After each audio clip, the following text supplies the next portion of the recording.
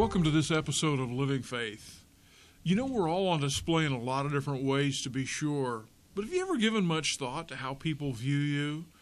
Do they see you as someone who's cautious or reserved, or maybe they see you as a risk taker? Now, maybe a risk taker wouldn't necessarily be the norm for you, but let's be honest about it.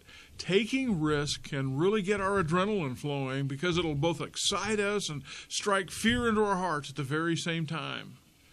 Truth be told, some people just love taking risk. They love the rush of adrenaline, the feeling of escaping the ordinary, and they'll do just about anything to find it.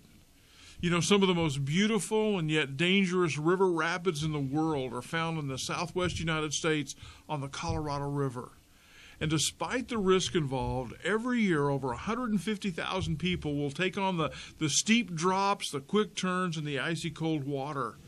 But that's just one example. What about the thousands of people who've taken into jumping from towers and cranes or bridges with an elastic rope strapped to their back as bungee jumpers? That just blows my mind.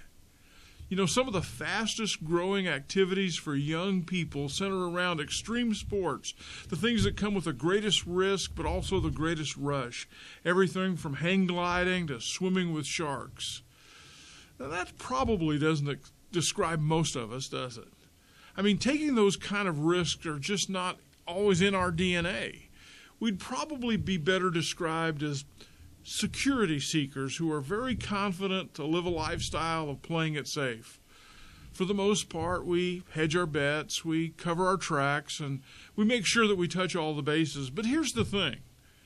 If we're closely following Jesus, it won't be long until something happens to move us or even push us out of the place where we're most comfortable. Maybe that happens because in those moments, we're challenged to deepen our faith, and it brings about the greatest opportunities for personal growth in our lives. Before long, we discover that it's in those moments that God has been preparing us for some new challenges that we're called to face.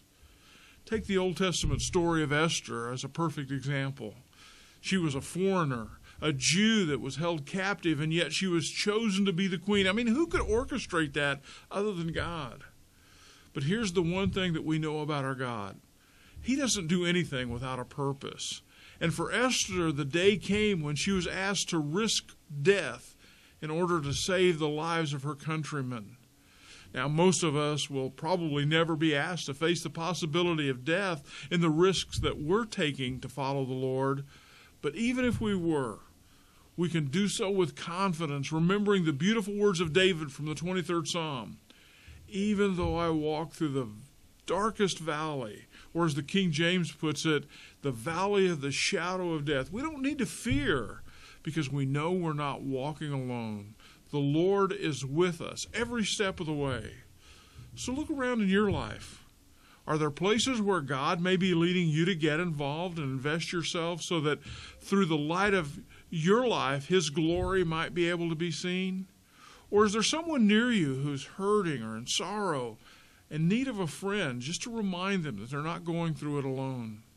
You know, getting involved is always going to include taking a risk, but it's a worthwhile one when we, as the hands and feet of Jesus for our generation, do everything that we can to make His love, His mercy, and His redeeming grace known.